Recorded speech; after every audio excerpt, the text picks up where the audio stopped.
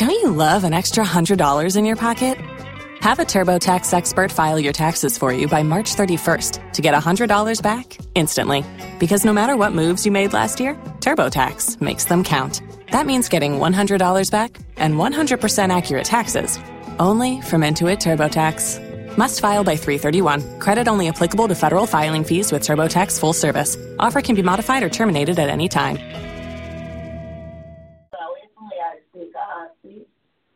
Jesus is a heartbeat, the blood inside of my veins, the life inside of my body, crossing us over many bridges, you bring me to happier days, the reason why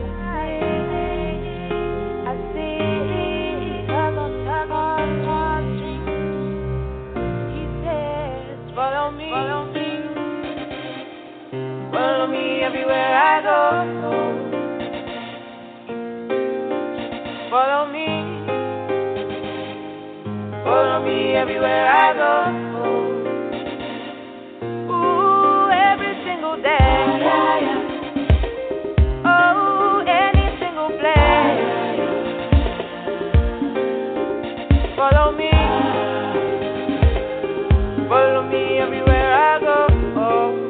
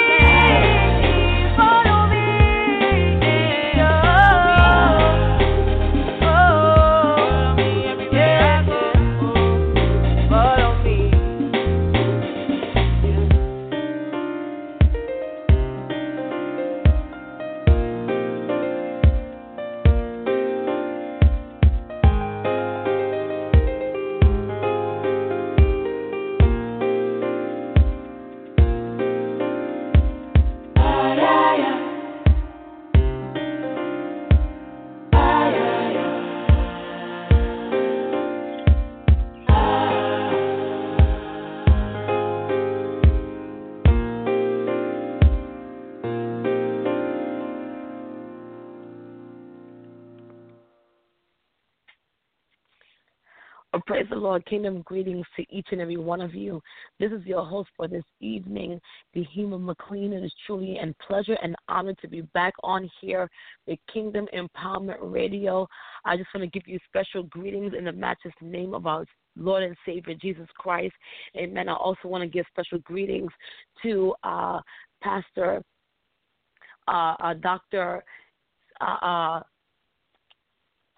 so sorry. I'm drawing the blank. To the woman of God and to the man of God. Please excuse me. It's been a long day, but praise be to God. We're on here. We're celebrating. And also to all the visitors and friends that are back on here, we greet you in the mighty name of Jesus Christ. Amen. Amen. I am excited to be back on here. I'm on here every first and third Mondays of every month from 7 p.m. to 9 p.m. Eastern Standard Time. Last segment, we spoke about perilous times. We're going to conclude that topic on today, and I believe that the Lord has a word for this moment, this time that we're living in. It's a timely word. It's a word that God would want me to bring forth, amen, in order to prepare God's people for the day and age that we're living in. And so we're just going to open up in prayer. Then I'm just going to delve right into the topic. I'm going to give a brief recap. I'm going to open up the lines every 10 to 15 minutes for any callers that have any questions, statements, comments, or prayer requests. We're going to open up the lines for that. And so once again, I want to thank God for Dr. Gani, the woman of God and the man of God, the founders of Kingdom Empowerment Radio program. Amen. I didn't get it right the first time, but to God be the glory. Amen. I bless God for each and every one of you. Praise the Lord. Father God, we want to thank you for this day that you have made. We will rejoice and be glad in it. Lord, we worship you. We give you all the honor that you so richly deserve. Father, there is none like you. There is none beside you, oh God. And Father, we lift you up, God. We lift your name on high, for you are holy, you are worthy, you are righteous. God, there is none like you, Father. And God, as we are about to bring forth this word tonight, Lord God, I pray that you will prepare our minds, our hearts for this message.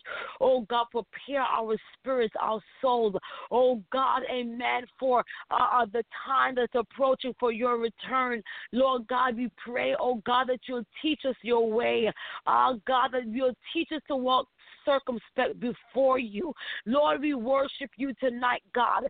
I pray that every person that's listening under the sound of my voice by the unctioning of the Holy Spirit, that God, that they will receive a fresh impartation of your word, that they will receive a fresh download, God, that their hearts will be made ready, their minds will be made ready, that this word will, oh God, help to bring them back into divine alignment and positioning, oh God, to your good and perfect will. Lord, we worship you tonight. We give you glory and honor in Jesus' name. Amen and amen. Listen, if you haven't already, go ahead and invite someone on this prayer call, amen. Invite someone on this Blog Talk Radio call tonight, amen, because it's going to be a tremendous blessing to you. Hallelujah. If you have any friends or anyone that's on social media that you know that they're available at this moment, tell them to call in at 646-668-2413. Again, that's 646-668-2413 right here tonight. Amen. And it's going to be dynamic. It's going to be a teaching, amen, that it's not very popular and it's not prevalent, but it is necessary. It's necessary. Last week we spoke a bit about the great apostasy, and I just want to recap for many of you about what the great apostasy is. We said apostasy means a defiance of an established system or authority. We mentioned that it's a rebellion, an abandonment or breach of faith. It's also a great falling away, and the Bible talks about this in 2 Thessalonians chapter 2 verses 3. It says, some will depart from the faith, giving heed to seducing and deceiving spirits and doctrines of devils, and speaking lies in hypocrisy. And so we know that there's going to be a great falling away, that many people are not going to be preaching the unadulterated, uncompromising word of God anymore, that they're going to preach doctrines that is not biblical, doctrines that has nothing to do with Jesus Christ, but they're man-made, doctrines that is appeasing to the flesh, doctrines, amen, of devils that's seducing people and luring them away from the true undiluted word of God. And so the Bible says that we're to be aware of these things because this time has come and the time is now where many people are going to become susceptible to the lies and the deception, the strong delusion that the enemy is bringing forth to us today. And so as a Christian, it is our responsibility to make sure that we keep ourselves on guard. We have to keep our heart guarded, our mind guarded, our spirits guarded, because the enemy is out to seek us to kill, steal, and destroy. But Jesus Christ has come that we may have life and that more abundantly. But in order for us to have that abundant life that God is speaking of, the reason why Jesus came was for us to have that abundant life. And in order for us to possess that abundant life, to live in the fullness of his promises, we have to be assured that we are following God circumspectly, that we're doing everything that he has commissioned us to do, and to make sure that ultimately that we know God for ourselves, that we develop a relationship with him, that we develop a spiritual inclination, that we know his voice so well that we will not be deceived, that we will not have itchy ear and just listening to every wind of doctrine that is presented to us. And that's why so many people are falling away from the faith. They think that they're saved. They believe that they're safe. They believe that the doctrine that they're preaching is suitable, but really it's not. And so we want to be prayerful that in this time, this day and age that we're living in, that we are not lured away, amen, by the tactics and the schemes and the plans of the enemy. Praise be to God. Praise be to God. If you can just bear with me tonight, amen, we're going to go into this topic furthermore. If by any chance you want me to repeat something, I will do so. I apologize for my voice. It's a bit strained, but to God be the glory. We're going to get into this word. Glory be to God. And so as we mentioned in retrospect, an apostasy is a result of the lack and the loss of appetite that we have for God, that our zeal, our fire, our love for the things of God is not where it once used to be. And if we were to be honest with ourselves, we have those seasons in our life where we experience dry seasons, dry spells. We oftentimes feel like God is not with us. We feel forsaken, forgotten, and isolated. We may feel the absence of his presence. We feel that God is not answering us, and so we just feel a sense of abandonment. Being alone. We feel like there's no one there to really help to build us up in the faith, and God is not answering our prayers. There are those moments that we feel like that, moments where we feel complacent, stagnant. We just don't feel like serving God the way we once used to serve him, because perhaps you're going through a trivial moment and that's why you're feeling that way. Or maybe, you've been praying and nothing happened. Or maybe you're going through an oppression and so you're saying, I just want to throw in the towel. I just don't want to persevere anymore. I don't want to take up my cross and follow after him. It's too much rules. It's too much warfare that's attached to this Christ that we're talking about. But I want you to know that if you just hang in a little longer, if you will just remain steadfast in the things of God, you will find that your life will blossom, that your life will become better, that your life, amen, and your spiritual life and appetite will come back. And so because people get discouraged, they lose their appetite for the things of God. But we have to continue to press into his presence. Amen. Sometimes you got to have a press inside of you. Sometimes you got to have a bit of a push inside of you. Yes, you may be lethargic. You may be tired. You may be stressed out, beaten down, broken down, but God will give you strength. Amen. That's when he says that he will give you beauty for ashes. Hallelujah. He will give you joy for your your sorrow.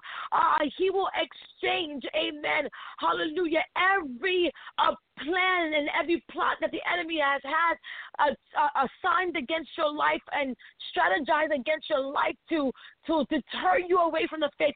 God will bring about a divine turning around.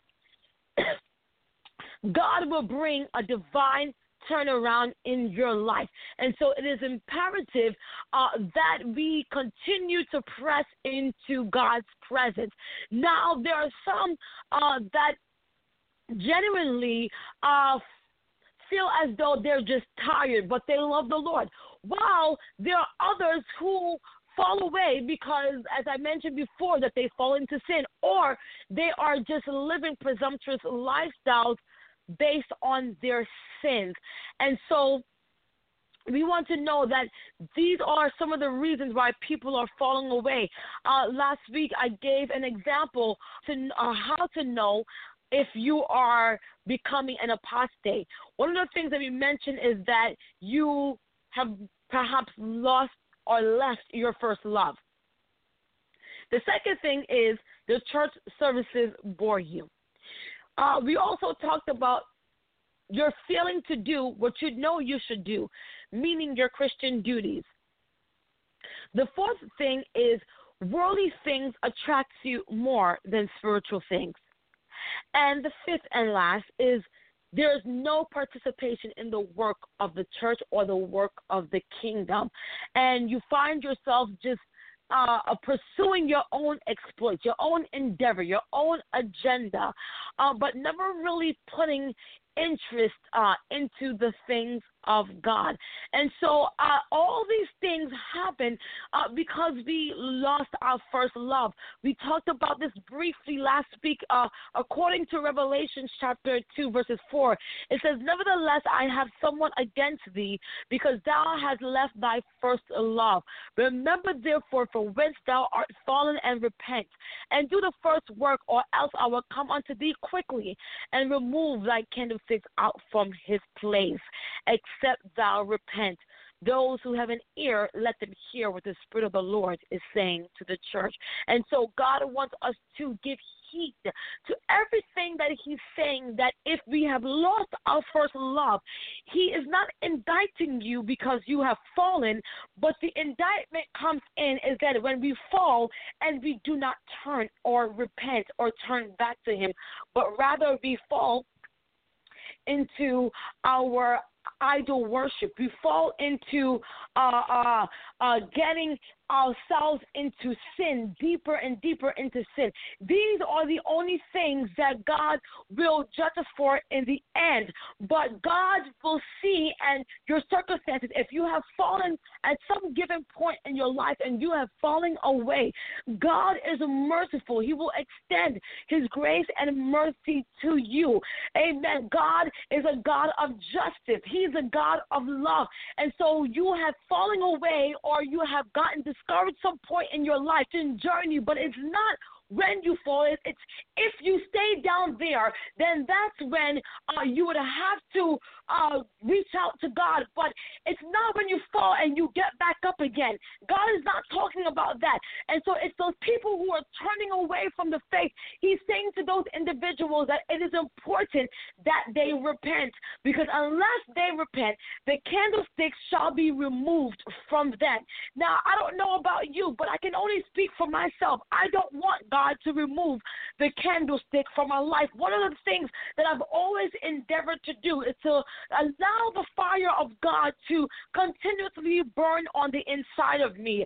Amen. And when I feel discouraged, amen, I just make sure that I get back to the place where I know the fire is always blazing, and that's called the altar. And that's a place that we oftentimes don't redirect people to. We tell people to go to this church and go to this conference, go to this event, but when was the last time we found ourselves back at the altar? You see, when you are back at that altar, you cannot become an apostate. When you live at that altar, you will not be an apostate. When you live at the altar of God, your appetite will increase and not decrease.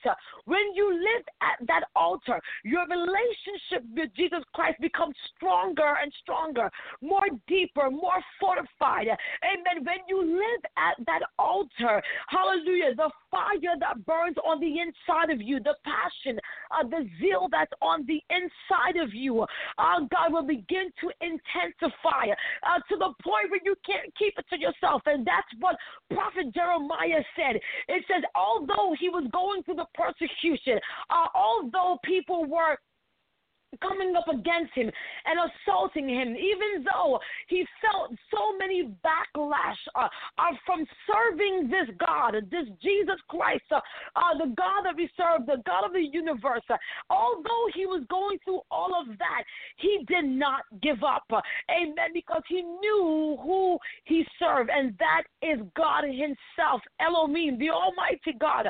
Hallelujah, the God of all gods. And that's when he says, hallelujah, I cannot give up on my God, because and neither can I turn my back on him or stop preaching this message, because his word is like fire that's shut up in my bones. And so I want you to understand tonight, when you live at that altar, it's like an ignition and fire to your bones that you just can't keep it to yourself. There will be a passion to preach Jesus Christ. There will be a passion, hallelujah, to do the things of God. But when we lose our first love, that's because we lost our passion. That's because we have become displaced. We're no longer at the altar. We're no longer dining and feasting at his feet.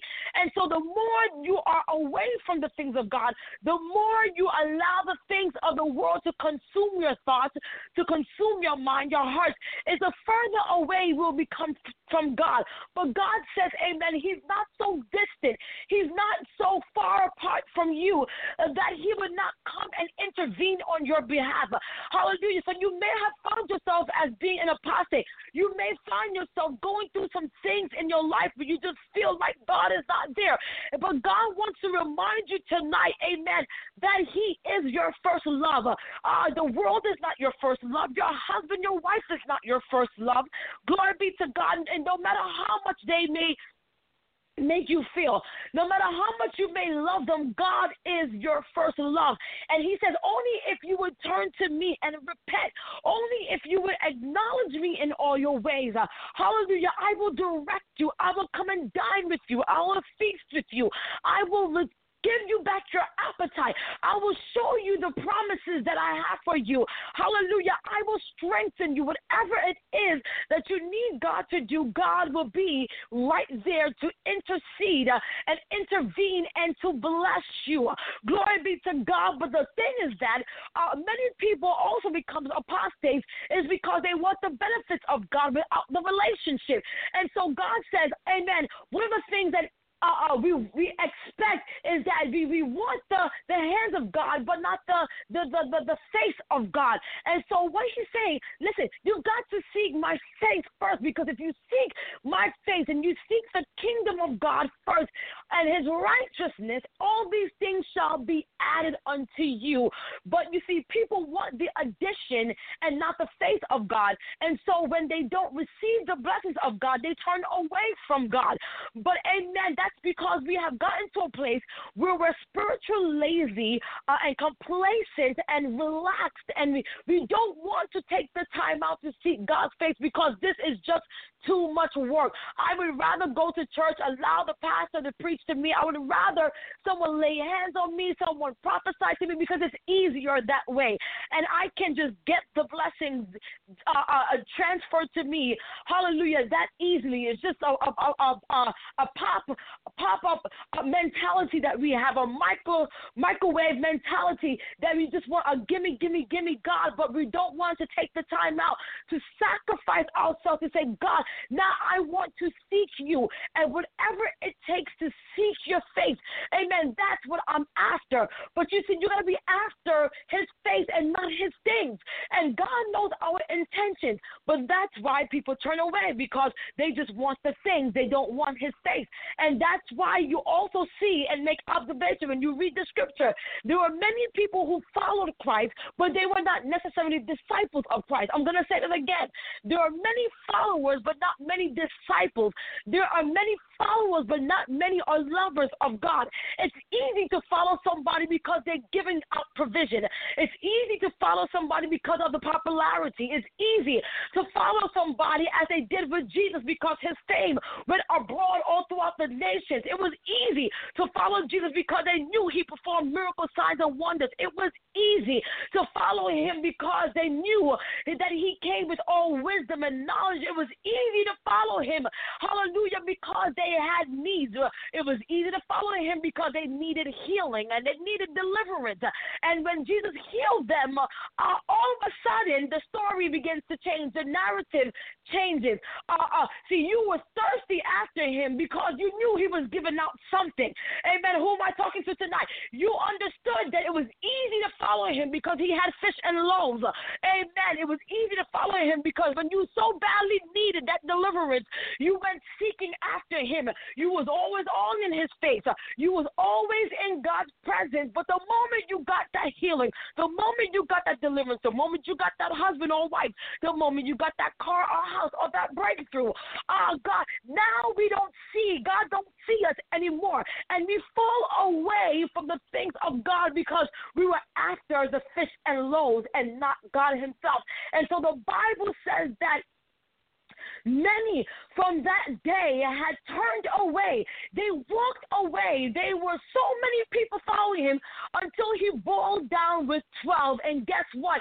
Realistically, one of them was a devil. Hallelujah. And so all the while, though people were following him, they were not truly his disciples. And we see that today. That's why it's so easy to become an apostate, because you're just following him. You're not truly a disciple. People are not truly a disciple. You're not truly a servant. You're not truly yielding and submitting yourself to God.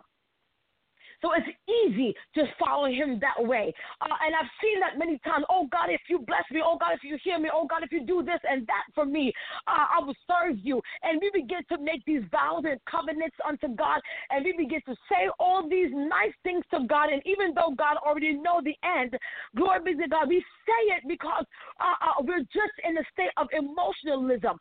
But when we are worshiping God, it has nothing to do with emotionalism. Because 1 minute, with your emotions, it's conditional. 1 minute you will love God, next minute you will hate God. 1 minute you're with him, next minute you're not. 1 minute you're on fire, next minute you're down to ashes.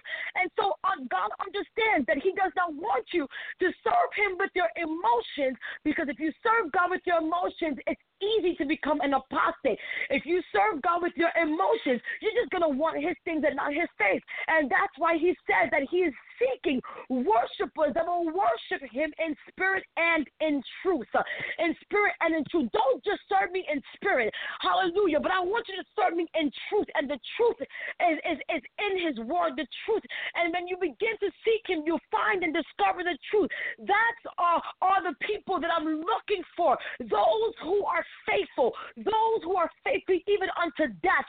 Those who are faithful and loyal to God. And they say, God, even if you take this away from me, as there happened with Job, you can go away my possessions, my riches, my fame, everything that I have, everything that I owe, my life, my will. God, you take it from me. But it's not going to separate me from the love of God. See, God wants us to be able to get to that depth. He wants us to be able to get to that place where it says, amen, what shall separate me from the love of God? Hallelujah. Neither death nor life, nothing shall separate me. Hallelujah. You can make that when you are truly committed and submitted and yielded to God, you will say, it doesn't matter. The worldly things don't attract me. Hallelujah. The things of the world don't appease me. It don't appeal me. Because when you are so full with God, you will not have an appetite for the things of the world. You won't be so easily to fall away. And that's what the Bible says, oh, taste and see that the Lord is good. Blessed is the man that trusted in him.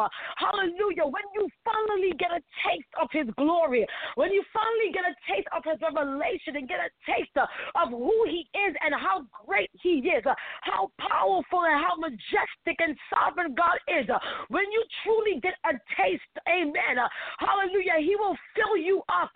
Hallelujah. It will be like rivers that's flowing out of your belly. As he said in the word, out of your belly shall flow rivers of living water. When you taste, amen, of God, it's sweeter than honey. His word is sweet. Hallelujah. His grace and mercy is sweet. When you taste of Jesus, you won't have a desire to taste anything else. But this is what happens with many of us. Hallelujah. We want to get a little sampling of God. We treat God like an appetizer. Just like when we go out to eat, we treat it like a little appetizer. And now I want to taste a little bit of this, and I want to taste a little bit of that.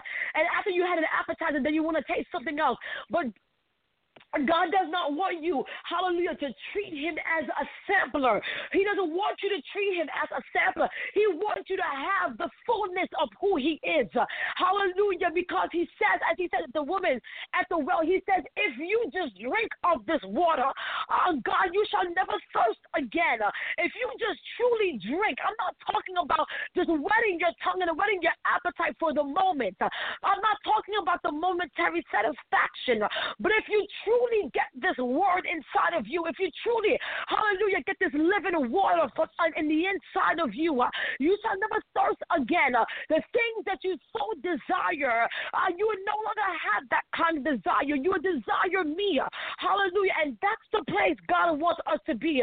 But the reason why, once again, it's easy to become an apostate, it's simply because our appetite, our zeal, our passion was never truly for the things of God. This is why you got to begin to assess yourself. Begin to examine your life and say, where am I in God? Why am I really doing this? Why am I really serving God? Am I in this because of the benefits? Am I in this for a platform? Am I in this for popularity? Am I in this for the applause of men? Am I in this to be celebrated?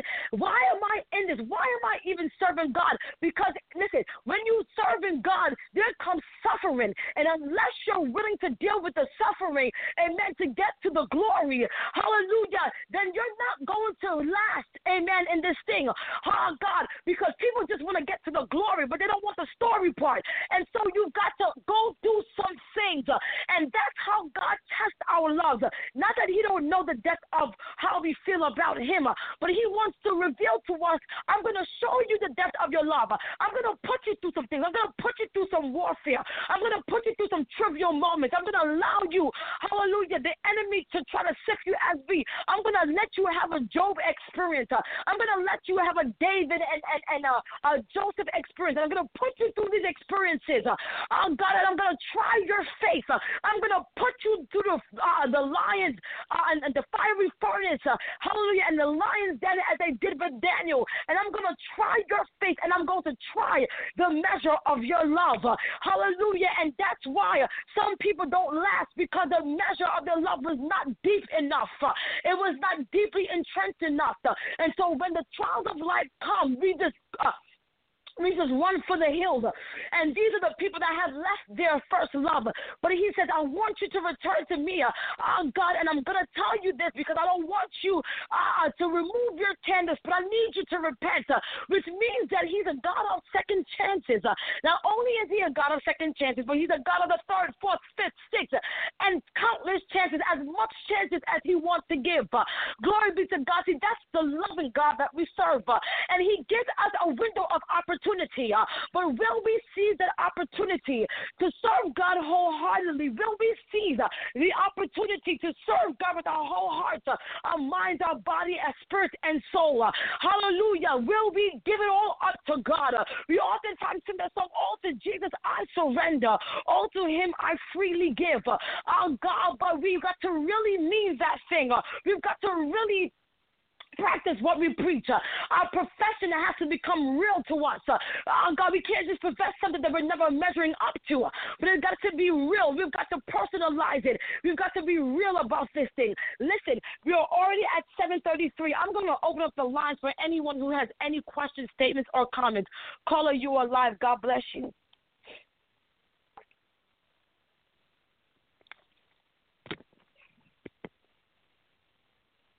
Hallelujah. Praise the Lord. Hallelujah. How you doing? Can you hear me? I can hear you now. God bless you. God bless you. Hi.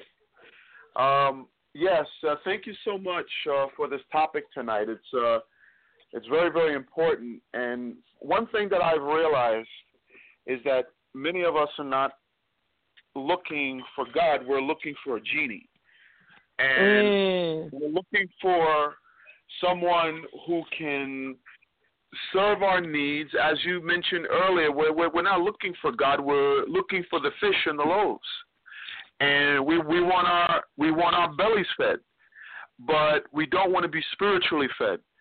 And this is what God is after. He's looking for those who are spiritually hungry, not so much physically. Jesus came and provided, he made sure that there was provision for those that needed. And he took care of that provision with the fish and the loaves. But what he was really after, he was after a people after God's own heart. And when we reference the scripture, and in fact I'll go there since we're on the subject, in Romans chapter 8, verses 29, I'll read. Which I'm going there right now. The scripture reads, For whom he did foreknow, he also did predestinate to be conformed to the image of his Son, that he might be the firstborn among many brethren. Verse 30, Moreover, whom he did predestinate, them he also called, and whom he called, them he also justified, and whom he justified, them he also glorified. So the message here is that this is a message that is not for everyone. Everyone's not going to receive this message. Not everyone is considered to be the elect of God.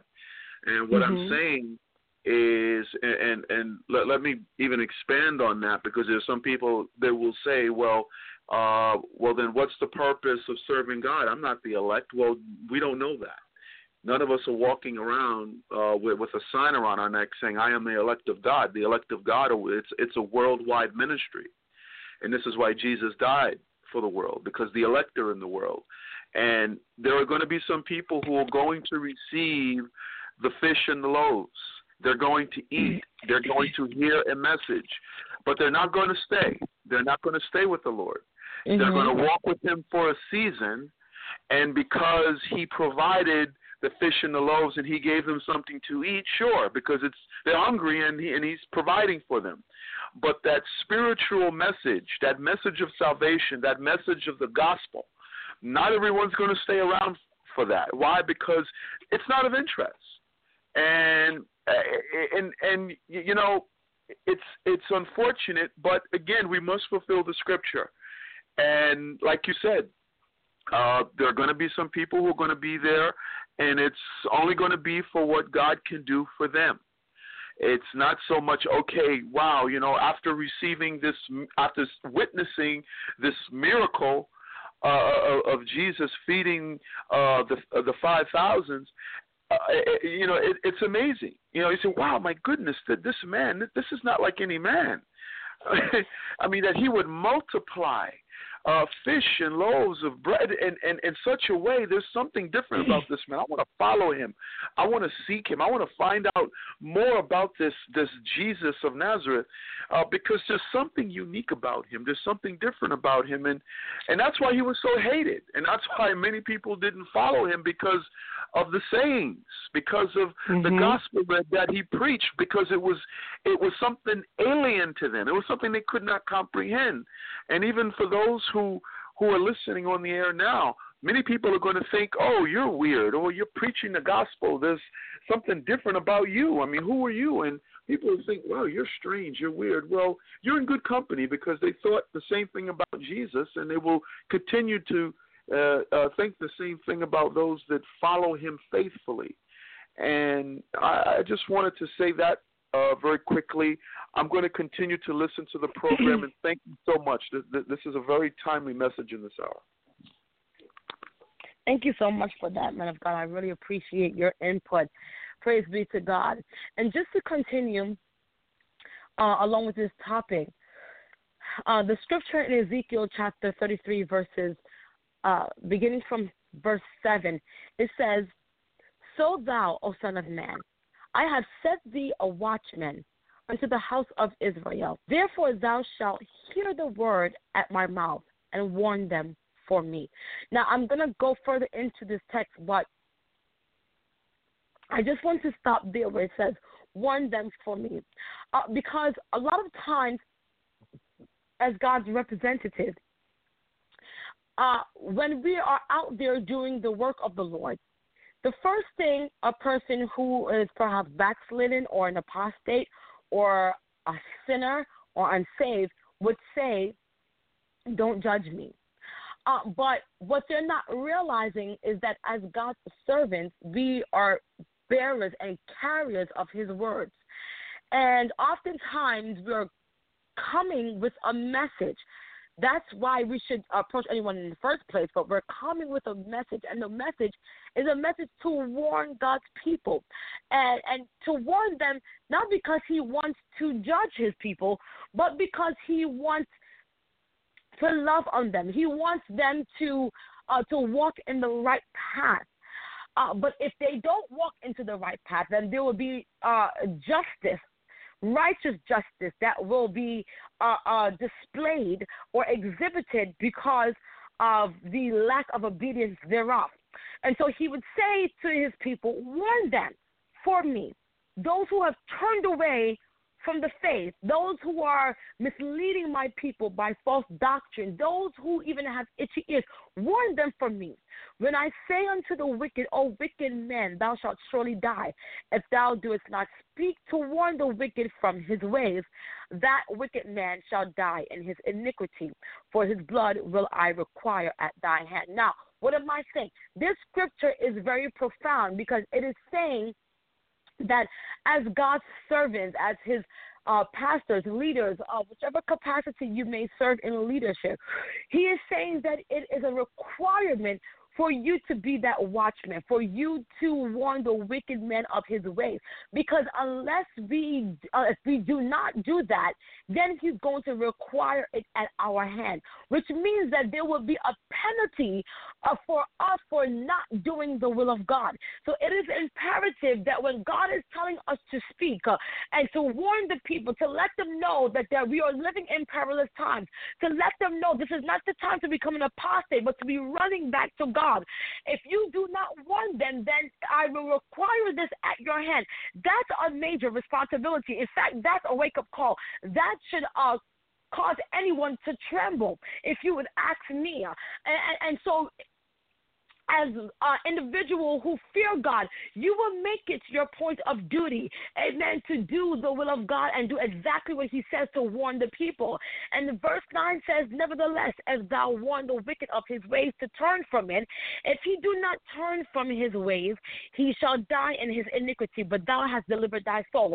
Meaning that if you are no longer going to be accountable after you have delivered the message, and if they do not turn, then that's on their account, but it's not on your account. So it is important that we deliver this message of salvation. In fact, the scripture said it is not his will that any should perish, but all should come into a repentance. He wants his people to be saved. And so, but if we are continuing in our path of unrighteousness and sin, then our sin will find us out. Our sin will become our own judgment. And that's why he says that the wicked shall die in his or her iniquity. Therefore, O thou son of man, speak unto the house of Israel. Thus ye speak, saying, if our transgressions and our sins be upon us, and we pine away in them, how then should we live? Say unto them, as I live, saith the Lord God, I have no pleasure, here we go, in the death of the wicked, but that the wicked turn from his ways and live. He's saying that you don't have to be an apostate. You don't have to live in rebellion. You don't have to live in disobedience. If you turn and live and turn from your evil ways, amen, he will restore you. Hallelujah. He will love on you. He will bless you. For why will ye die, O house of Israel? And so he closed that closing remarks with a question mark. And so it's giving us the opportunity to think. And it's like a pause to say, Selah, I want you to think, why should you die in your sin, in your iniquity, O house of Israel? Because this is not my will for your life. But if this is what you're choosing, why are you choosing the ways of destruction? Why would you want to go in that path? Why would you want to turn back when this is the time to serve me and seek me? Because I'm a life giver. I will, if you turn, I will cause you to live. I will cause you to prosper. We want the better life, is what the scripture is saying. Now, I just want to expedite this word. So many people are becoming apostates partly because, and I'm going to say that word again, partly because the leadership or supposedly those who are appointed or ordained as leadership, and I'm weighing my word here, I'm just trying to say it with wisdom, have a responsibility, as we just read, to minister the true doctrine to God's people. Now, there are many people that are becoming apostates even while in the church. They may even go to church religiously, ritualistically, and still become an apostate, partly because that leader is not preaching the full gospel. That particular leader is leading people astray, is preaching seducing doctrine. Perhaps they're causing individuals to look at them and not at God. All these things we have to take into account. So I have to ask you a few questions tonight. Is your church all about the saints, their comfort, and entertainment? These are questions that I really want you to reflect on. Is your church all about the saints, their comfort, and entertainment? Have the church become an entertainment center, a social gathering, where we're not coming together to be empowered? We're not coming together to be deposited and imparted into or even activated in the things of God, but we're there for entertainment. Could it be that that's the reason why people are falling away, because it's become an entertainment center where there's no true power, no true demonstration, no preaching of the cross, no preaching of the blood? Have it become a place where it's appeasing for our comfort? Because the message of the gospel should be promising, but it's not always comforting. And so if we're preaching comforting messages all the time to soothe someone or a group of people, flesh, that's an issue. Here's another question that I have to ask. Is your only outreach consist of concerts and suppers that attract sheep from other folds more than lost sheep?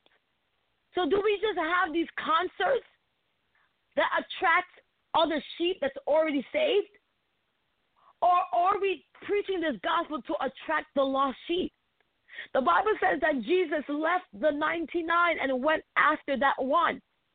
But what's been happening today, we've been recycling members. We're recycling the saints. We're recycling the Christians.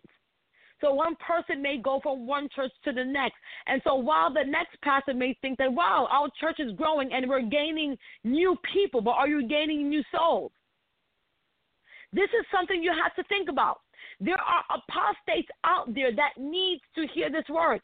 There are lost sheep that's out there that needs to be saved. Recycling members and calling it growth is not growth at all. It's just a recycling. I need you to think about that. Are you basically holding memorial services each week for a church that no longer exists but was glorious in the 50s, the 60s, the 80s, the 90s, or the Azusa Street time? Is the church that you're in, is it still glorious? Is Christ still the center of that church? Does it have a name, but really inwardly it's just dead? As the Bible talks about in the book of Revelation, the dead church. It's nicely appareled on the outside, but inside it's dead. It was once glorious, where the power and the fire of God used to fall, where there were revivals being birthed out, but that was in the 50s, 60s, 70s, 80s, 90s in the Azusa Street. But what about now? What about in the 21st century? What about in this moment?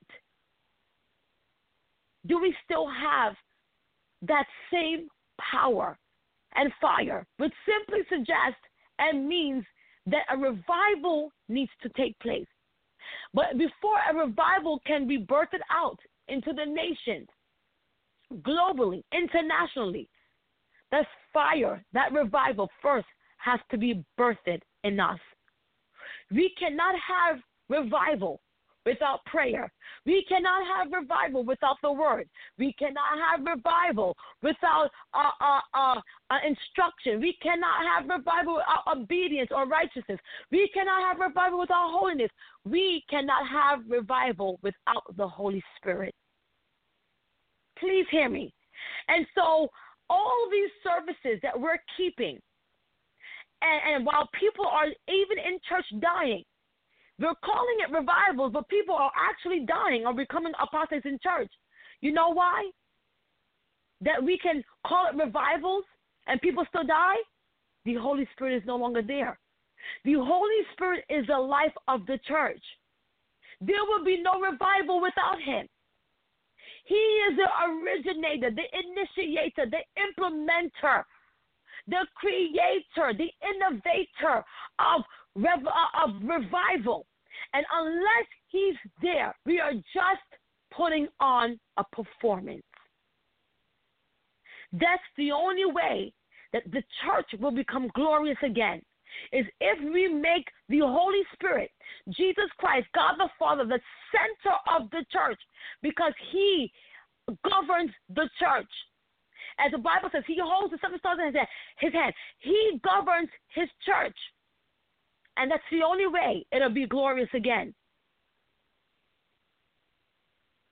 And so it is important that we repent, that we turn to God. It is important that we wake up. We have made this modern church day that we're living like a graveyard. It's like a graveyard, sadly to say. And so we have to allow the Holy Spirit to birth back revival in us. Here's another question that I have for you.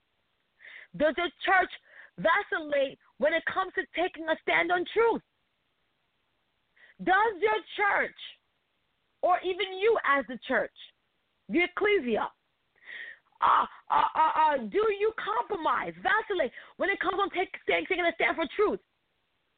Are you afraid to even preach the truth because you are afraid that you may lose members?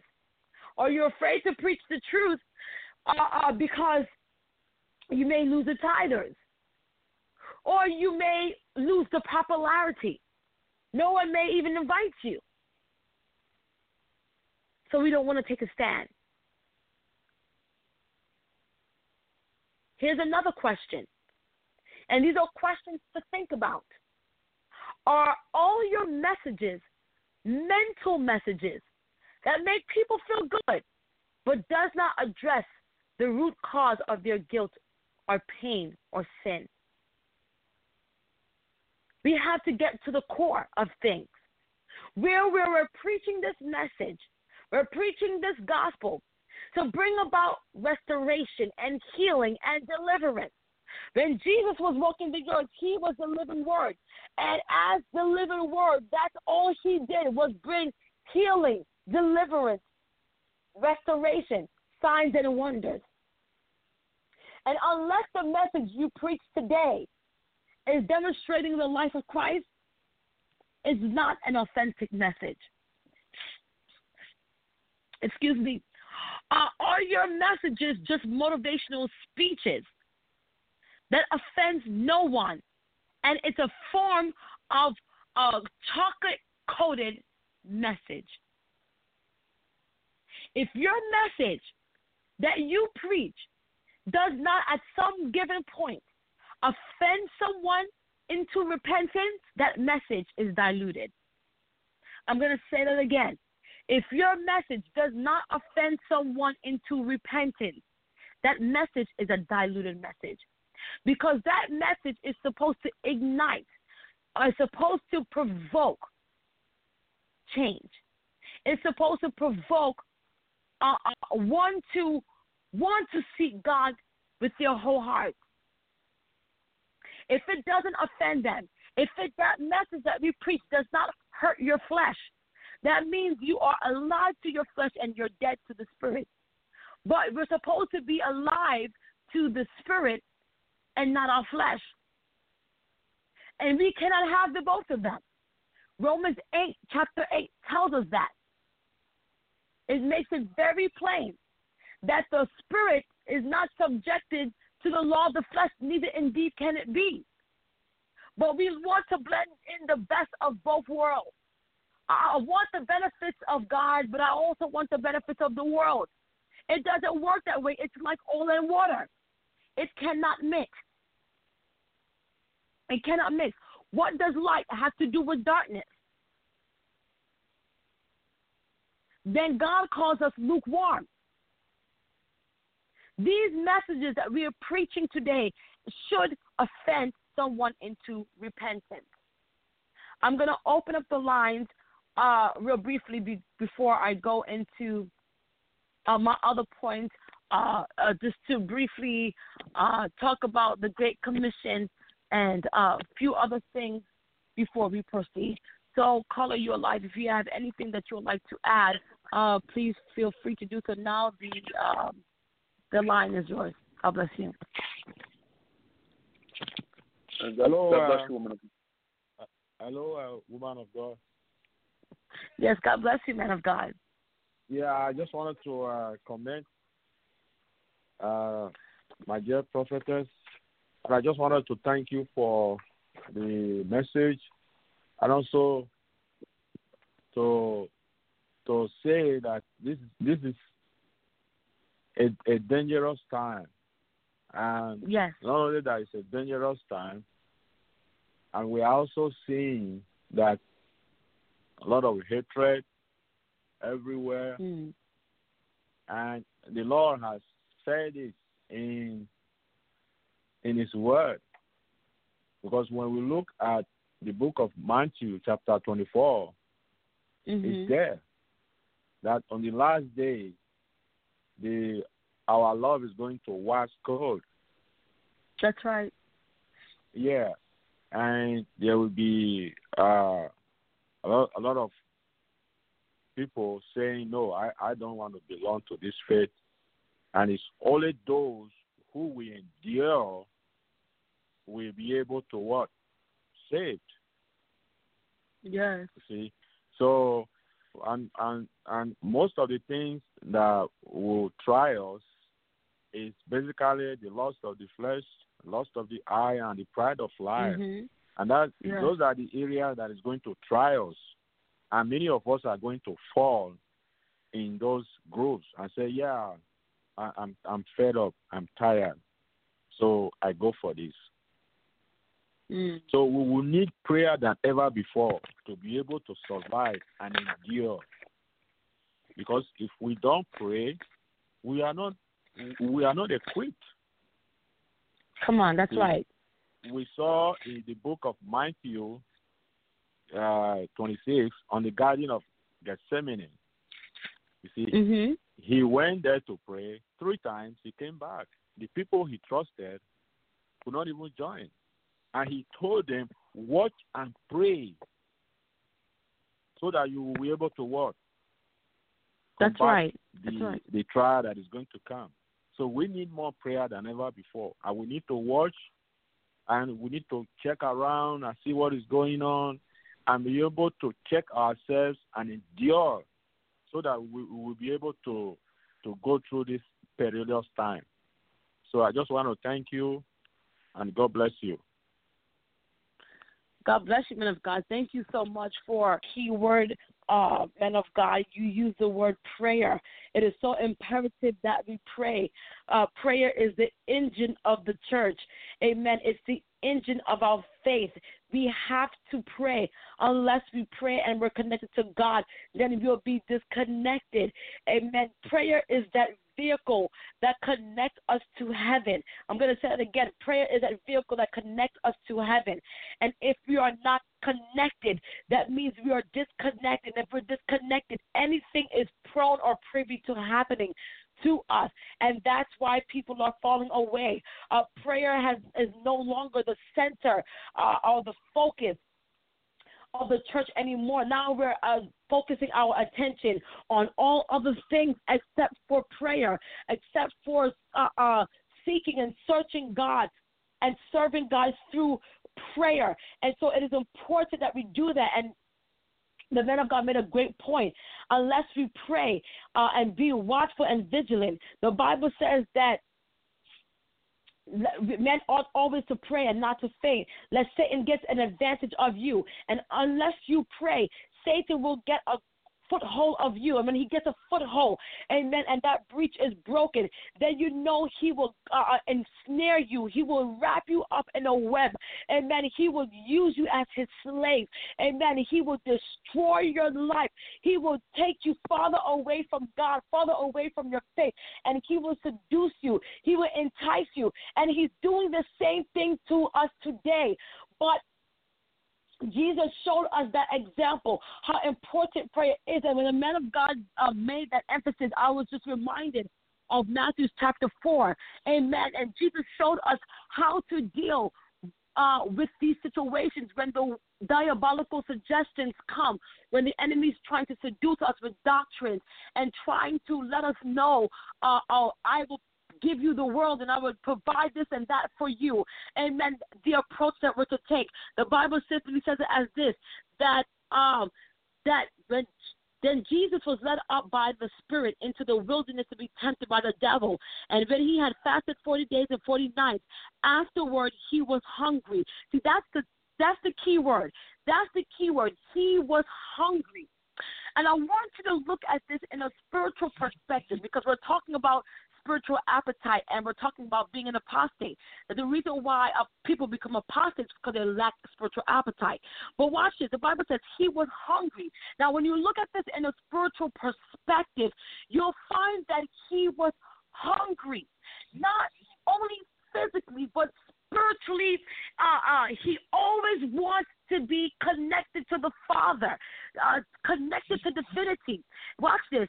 And this is what happened. It's usually at your point when you are hungry the most, that's when the enemy will tempt you. He will try to dangle other things in your face and present other things to you, because he understands your appetite is open. And so it says he was hungry.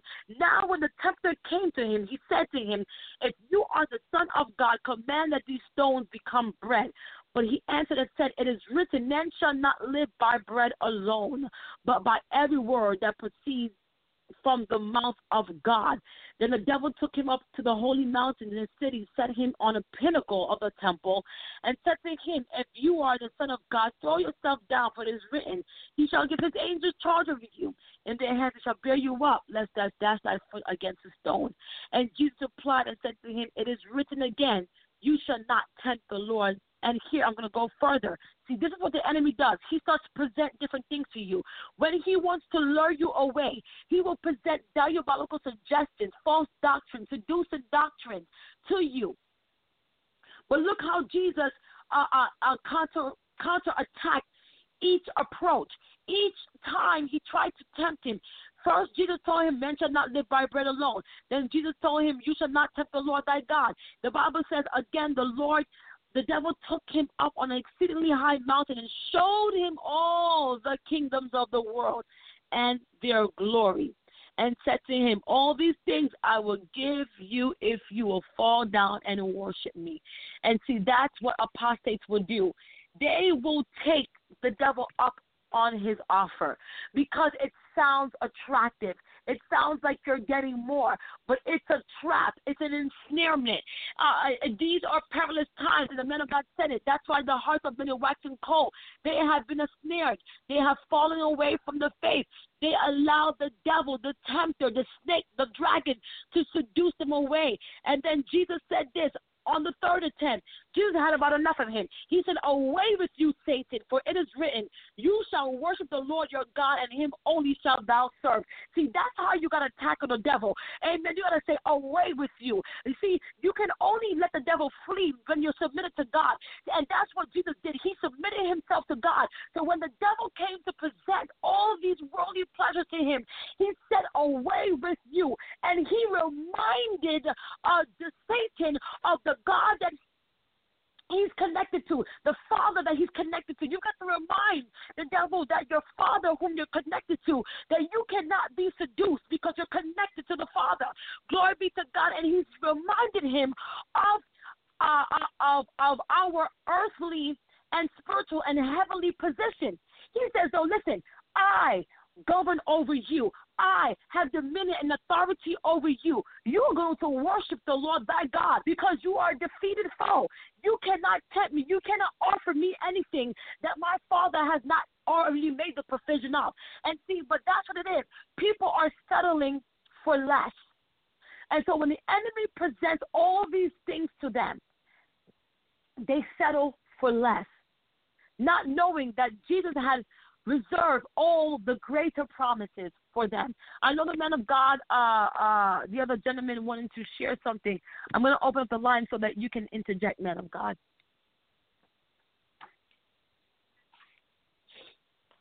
Good evening. Good evening. God bless you. God bless you. I just wanted to add to what the man of God was saying with regards to prayer. You know, it's really very important. It's beyond important. It's as you said, it's our lifeline. When we look at individuals from other faith, Muslims will pray 5 times a day, pointing east to Mecca, and there could be Muslim businessmen, and they will literally stop what they're doing.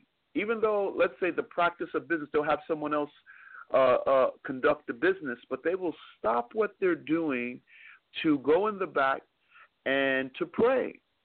And that's a discipline. And I feel in many cases in Christianity, we lack that discipline when it comes to our prayer life. And if we understand how significant prayer is and what prayer is really all about and the reason why we pray, then I think we would be more committed to it. And there have been times, yes, I've even struggled in my prayer life, and I have to ask God for strength. And I'd say, Lord, there are times when I pray, and this is where we need discernment. There are times people who are genuinely trying to pray, and then they start to fall asleep. These are issues that we go through. These are attacks that many of us go through when it comes to either our prayer life or when it comes to our Bible study time. And we can't just say, well, I had a long day, so I'm tired. Now, that may very well be true. However, there are times when the adversary does not want you to connect with your God. He does not want you to connect with Jesus. He does not want you to connect with God the Father. So he'll bring a sleep wave over you to try to fan you to sleep, to try to get you to say, I'll pray later. I'm too tired right now. I'll get up. I'll take a little nap, and I'll get up in a couple of hours, and I'll pray. How many of us actually do that? How many of us are actually committed to doing that? We have to recognize what's going on and say, okay, I see the assignment. Go turn the TV on, and all of a sudden you find, or put the radio on. All of a sudden you have the strength. You're not tired anymore. Mm-hmm. Yes, that's true. We have to really understand as believers that if we're going to get through these difficult times, we need God and we need prayer. And it's amazing. We set up for church on Sundays, but when it comes to having those prayer meetings, it's not easy to get people to come out and pray.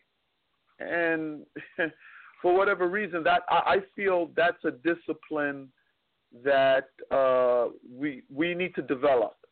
And for those that don't know how to pray, and in many cases, prayer has become a contest, where it's like, well, I don't pray like you do. I'm not asking you to. What I'm asking you to do is to go back into your archive, if you will, and examine your life. And when you look at where you came from, then, hey, Lord, thank you. Thank you for what you've done. I thank you for saving my life, Lord. I thank you for blessing me in such a way with a job, Lord. I was unemployed, and now, Lord, you've blessed me with this position. All of us have some reason to give thanks. You may not have very much at all, but you most likely have more than a lot of people. Let's give thanks. So prayer is more than just getting on your knees. It's, Lord, it's communing with God, yes, and it's saying, Lord, not just thank you for what you've given me, but just thank you for who you are, that you would even look upon me, that you would even consider me, and really just breaking those layers of a lot of us have gone through a lot of things, a lot of hurt in our past and disappointments. So many of us are discouraged, and we feel that there's no need to pray. Why am I going to pray? What's the point? And I prayed before, and I haven't really gotten any results. Well, God doesn't operate on your timetable, and he operates on his time. And a lot of us, we use the excuse that prayer doesn't work. I've tried it, brother. I've tried it, sister. It doesn't work. It doesn't work for me. We put it that way. Nothing could be further from the truth. So if it works for one person, it's not working for another, then maybe that's a question we need to ask. Well, maybe the Lord is not answering you yet, or maybe he has answered you, you're just not listening. So there's many reasons why people say that I've prayed, but God has not answered my prayer. I asked for prayer that my loved one would live, and my loved one died. So there's no God. Or you get the arguments that, if there's a God, why is there so much evil in the world? I love those questions because it really does open up, the door for communication with regards to who God is and why he allows certain things to happen for his glory, which is beyond our understanding. And it's understandable because we're finite thinkers. We don't have the mind of God. God is infinite. We're not. So when we see evil in the world and we see people committing evil acts and things happening in the world, I'll use 9/11 as an example, as I've used in the past. And many people have asked the questions, well, how come the Lord didn't stop those planes from hitting the towers, from hitting the Pentagon? If he's all powerful, how come he could have stopped it? Absolutely, he could have. But when I look at the blessing, and not just the blessing, but also the questions that people were asking, it opens the door for a conversation. It opens the door for God to finally come in. Now he has our attention. He's been trying to get our attention for a long time, but we're so busy going to and fro the earth. When I'm saying that, I'm saying going to and from doing our own business. So focused on what we're doing, our jobs, our daily lives, that we don't have time for prayer. We don't have time for God. We don't have time for intercession. So we have no place for him. So when tragedy comes, when the hurt comes, when the pain comes, when death comes to someone close to us, we ask the question, why? Because God has been trying to get our attention for so long. He's trying to say to us that, as Scripture says, that as some count slack, God is not slack concerning his promise, as some count slackness, but is long-suffering towards us who have ignored him, not willing that any should perish, but that all should come to repentance. So he wants us to come to him in our time of grief, in our time of hurt, and say, Lord, I can't handle this on my own. I need help. That is what prayer is about. Prayer is more than just asking for something. As I had shared earlier, God is not a genie. He doesn't come out of a lamp. We rub a lamp. He comes out of a lamp and we get 3 wishes. He's so much more than that.